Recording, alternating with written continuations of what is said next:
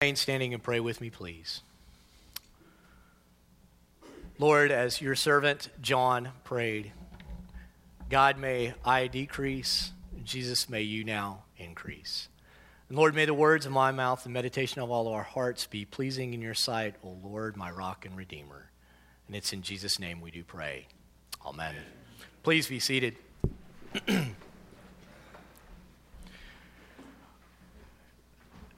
As I grew up as a kid, I've actually kind of privileged in a way. My parents had a boat, and we would go to the lake just about every Saturday during the summer. And it was my duty most of the time to get our boat and stuff ready. If Mom and Dad were going to take us, and if they were going to foot the money for the whole deal, and we were going to get involved, that was our job as growing up, was to get the boat ready. And so that we would get the boat ready, and then we would venture out to the lake for summer fun and the water ski and all that good fun stuff that people do on the lake. But when we got there, in the midst of all the fun and the excitement, there were actually a number of checks. They probably weren't always too much fun. We were kind of anxious. We wanted to get the boat in the water and get going. But there were a number of checks that my dad always insisted that we perform before launching the boat. First thing we had to do was get the straps that held the boat to the trailer. We had to take those undone. We had to get out life vests for every single person who was going to be on board. The engine had to be unlocked from its secured position. Fuel line had to be primed. Oil levels had to be checked. We had to roll through the hydraulic steering system to make sure that it was okay. And then go through all the electrical systems on the boat. And then most importantly, there's a plug. If any of you have ever been in a boat, there's a plug that goes in the back of the boat. It had to be inserted in the rear transom drain hole, or a rear transom drain on the hull of the boat to keep it from filling up with water. And some people would think that's a bit overzealous, but I mean, it just kind of became a thing. It'd be between me, my dad, and my brother, always asking each other, did you put the plug in the boat? Did you put the plug in the boat? Did you put the plug in the boat? Just to make sure that the plug, yes, was in the boat. And so people would think, well, that's actually a bit overzealous, perhaps. But because of some things we saw happen on the water, and because of some occurrences that we knew had happened as friends that were boating, we learned that it was much better to check this stuff out before going out into the water. Because people get stranded on the lake because of dead batteries and weak batteries. Steering system failure at high speed can actually result in you losing control and hurting everyone on board. And friends, you can actually sink a boat. One of my dad's friends did this if someone didn't put the little plug in the back. And so you got to go through all these checks, because not checking these important matters on the boat can actually spoil what would otherwise be a great day at the lake. Or it could put everyone on board at risk. It could result in injury, death, or worse, even drowning. Well, in a similar fashion, to ensure that God's people and His church have good leaders, and to make sure that the church is not put at risk or put in harm's way, St. Paul instructed Timothy in 1 Timothy 3, 8-13 that Kirby read a minute ago. He wrote these things to see to it that the church in Ephesus of that day was running character and virtue qualification checks, if you will, on those coming into leadership in the church. Now, friends, as many of you know, this sermon series over the past couple weeks from 1 Timothy has been labeled Keeping Christianity Weird. And friends, the more I look around and the more I read and the farther I study and the things I see in the culture, listen, running checks on character qualifications of potential leaders in the church is weird. And it's a weird thing to do in our culture. First, it's weird in our culture for several reasons. I'll just name a few. Number one, we live in a society that has reduced all virtues that we used to, that were named a long time ago. Virtues like prudence, courage, self-control, justice, humility. We've reduced all those to one virtue, only one virtue, and that is to be a kind and good person. In other words, as long as someone is a kind and good person, and they're good by our definition of what is good, and they don't do anything or say anything to offend or challenge our pleasure and our comfort and our contentment in life, well, really, that's about as far as our concerns really go when it comes to the character of other people. But secondly, character qualifications seem weird to our culture because ours today has become a society that really wants to make hypocrisy impossible. In fact, hypocrisy is a really bad word. Nobody wants to be a hypocrite, right? I mean, hypocrite's the worst thing a Christian can be labeled as. So how do we avoid being hypocrites? Well, it's when we get slack in the rules. It's when we begin changing or redefining them or just doing away with them altogether.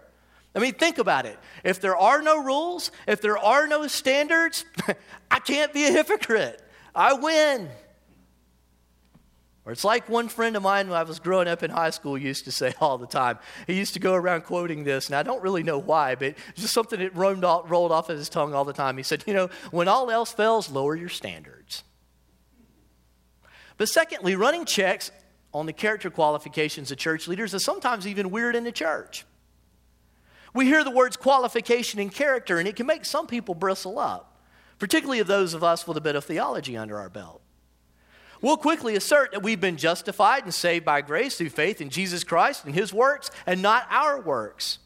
That Jesus paid all for our sin, all of our debts. And since God no longer holds us accountable for our sin and failures, and he doesn't hold those things against us, it would seem that character qualifications required for pastors, overseers, and deacons is just a legalistic thing. That's just mere religion. Or worse yet, it's just ethics without salvation. But secondly, character qualifications of leaders and overseers in the church is weird because, well, there really is kind of a deep need or deep felt need in the church today to relate to the leaders of the church. It sounds like this, and I've heard these before. Well, I want a priest or a pastor or a deacon that I can relate to. A person who is like me, who likes the things I like, does the things I do, has done the kind of work I've done, has the struggles that I have.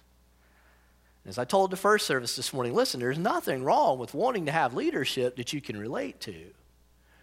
But friends, in doing such, we must be careful that we're not measuring our leadership by our personal standards instead of measuring our leadership by Jesus' standards and his word. I could go on and on about this, but to suffice it to say that, beloved, we must be careful not to downplay the qualifications for overseers and deacons in a church, somehow thinking them to be more like guidelines instead of rules, to quote Pirates of the Caribbean. See, the main point, though, of this portion of Paul's letter written to Timothy is that there should be a series of character tests that the church should run on a person before he or she is to hold the office of deacon. So, what is a deacon anyway? Well, the word deacon, diakonos, in the New Testament has a general meaning and a specific meaning. In a general sense, the word deacon occurs 100 times in the New Testament, and it's really associated with serving, or more just concretely, those who are waiting tables.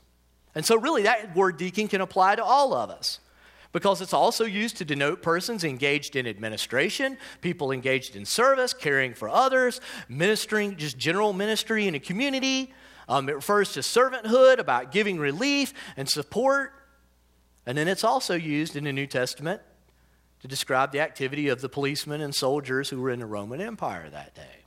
So that's the general sense. Well, but in the specific official sense, deacons in both Philippians 1 and 1 Timothy 3:8, and that occurred some 30 years after Pentecost, after the church has been it's been growing for a while. It shows us where the church had grown to where deacons became an elevated official office in the church. And this has roots that go all the way back to Acts chapter 6, where certain qualified persons of character were chosen and appointed to help the apostles with their ministry. And as a result, the apostles came and prayed and laid hands on them in Acts chapter 6 and set them apart for service in the church. So that's the official sense of deacons. But then Paul, what he does in 1 Timothy, he lays out what type of character deacons are to have. First of all, he says that deacons are to be persons of dignity. Well, what does it mean to be a person of dignity?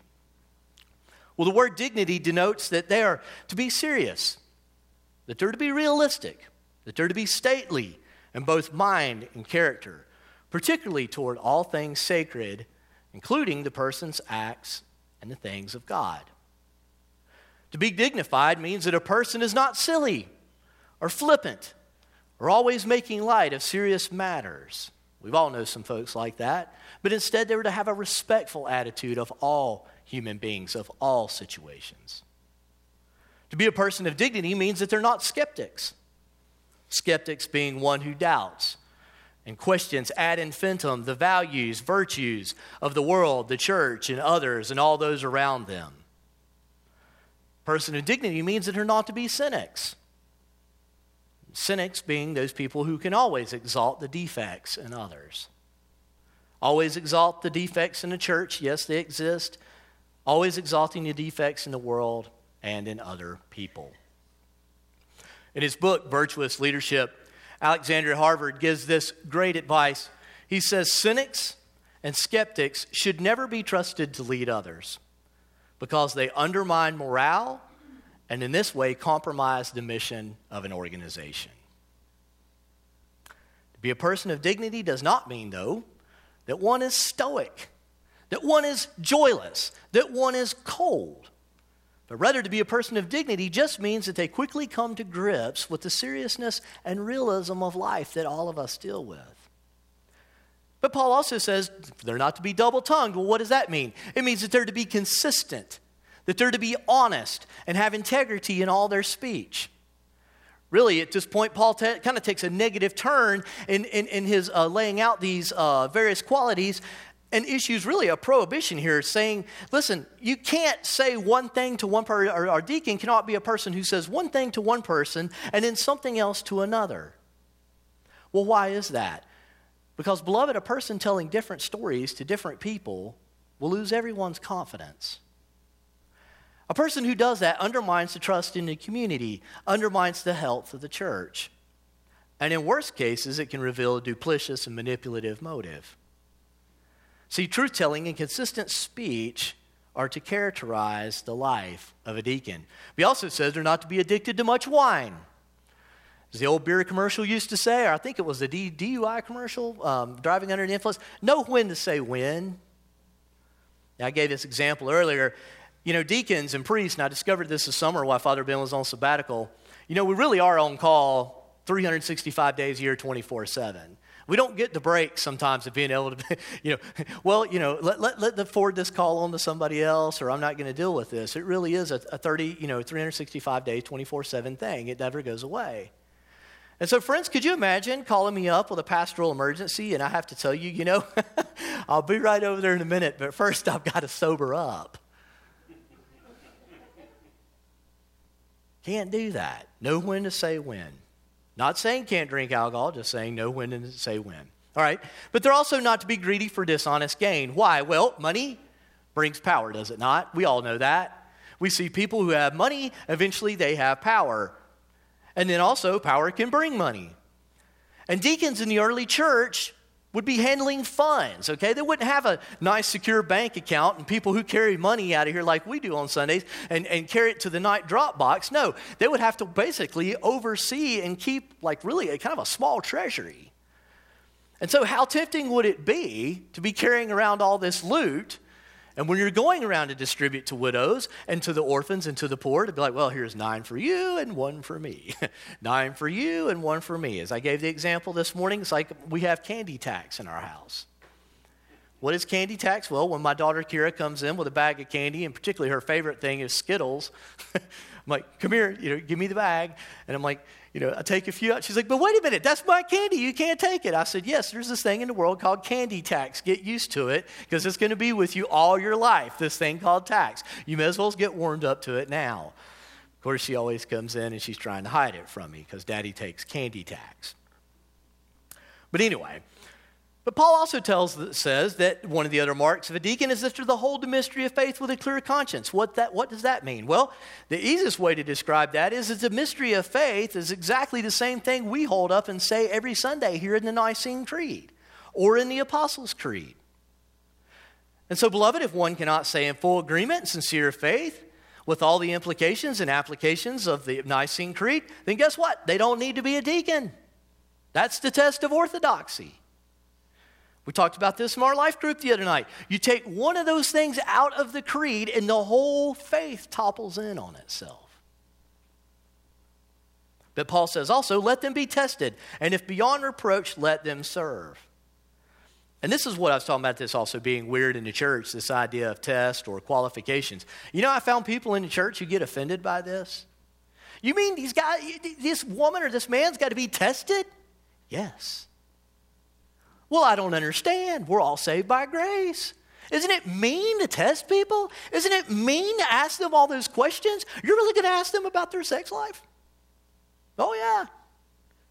You're going to get down to the nitty-gritty of it if you go into holy orders, or at least ways the holy orders that I went through. They're going to know everything about you. If that scares you, you may not want to be a deacon. Yes, Paul says, let them be tested, meaning that there is a test. That means that there is a period of time of examination. And yes, that does happen in the Anglican Church. And then, beloved, after examination, if they meet the character virtues of Timothy and there's nothing in their life that will scandalize the church, then they are to serve as deacons. Well, Paul rolls on. He says, husband of one wife, and that most literally means a one-woman man. In other words, that man's not to have any marks of unfaithfulness in their life. They're to be model, or man or woman. They're to have marks of, they're to be a one-woman man, but essentially it means that they're none of which, a man or a woman, are to have no marks of unfaithfulness in their life. They're to be models of sexual purity, married or not. And then he finishes up, and here's the clincher, because my family was in here in the first service. They're to have a well-managed home and be faithful in all things. Beloved, Paul's not saying the home has to be a monastery. He's not saying the home of a deacon or a priest has to be a monastery, that the kids have to all be future preachers and missionaries ready to go die on the mission field and be perfect little angels. But Paul's essentially saying that the parents, if a deacon or a deacon parent or a parent coming in to be a deacon, are to be about trying to do their best to raise their children up in the ways of the Lord. Generally speaking, they try to live every aspect of their life under the lordship of Christ, with spiritual character reflected in the way they manage their home, they discipline their kids, the way they handle their finances, their time, and of course, their money and leisure time. But then Paul says at the end, he says there's a reward for deacons doing this, that they get to gain a good understanding for themselves and great confidence in the faith. And so it really is, I was kind of reading through this, I was like, wow, that sounds kind of like he's putting priests and pastors, deacons, and all these guys up on a pedestal. But I mean, really, ask the question, I mean, are priests and pastors and deacons supposed to cultivate these characters of virtue in 1 Timothy 3 in their lives to lift themselves up in status and power in society? I mean, really, and I've run into this with people too. Is this about overseers and deacons and priests forming a little social spiritual club of spiritual elite to keep all but the worthwhile out? Is that what Paul's doing here? No. The point is this. God, in his love for you and I and his church, has appointed people to organize and administer the practical details and daily living within the church.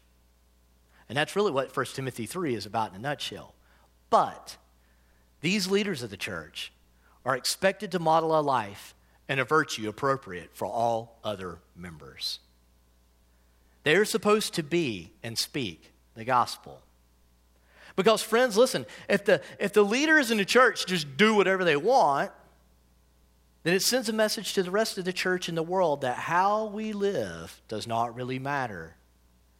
And you know, worse yet, poor character, it will not gain a hearing in the culture for the fathermen of the gospel or the kingdom. And worse yet, poor character causes hurt and pain and disasters in God's church. 1 Timothy 3, 1-18 exists because of God's love for us. Now let me ask you a question. This is kind of my shepherd's heart here.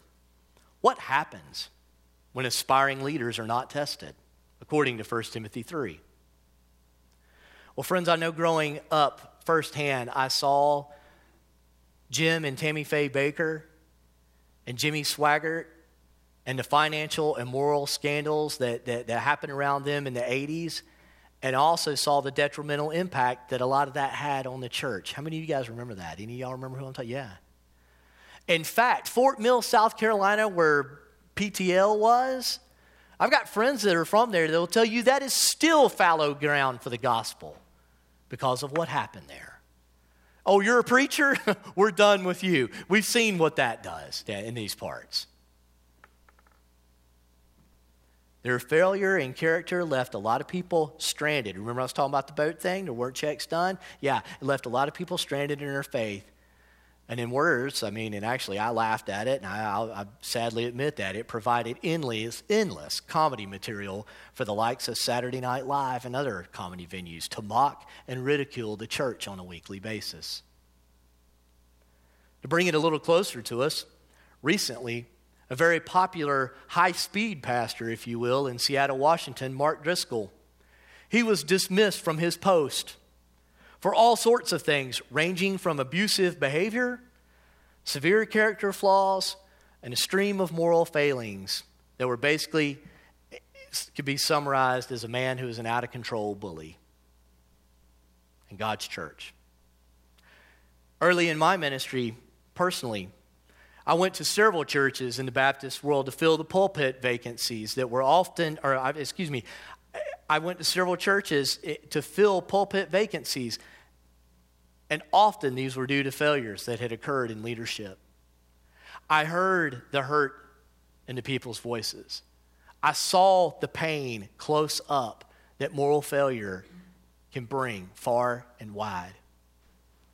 I remember a conversation, particularly one I had with a man who recounted his leadership experience of having to force the resignation of a youth pastor at his church because the youth pastor, who was married with two kids, was caught having sexual intercourse with one of the young girls in the youth program, and later investigation found that he had been sexually abusing his children. This man, who was a prominent place in the church, said to me with tears in his eyes, he said, I laid awake for 2 weeks in my bed, couldn't sleep, praying and crying out to God. He said, I'd lay awake and count the popcorn textured dots on the ceiling to pass the time. He said, the hurt, the pain, the fallout.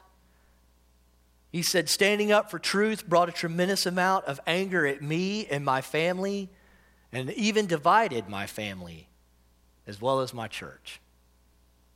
And he said, to be honest, Keith, I didn't know if my family or our church would survive it. Particularly for him taking a stand to do what was right.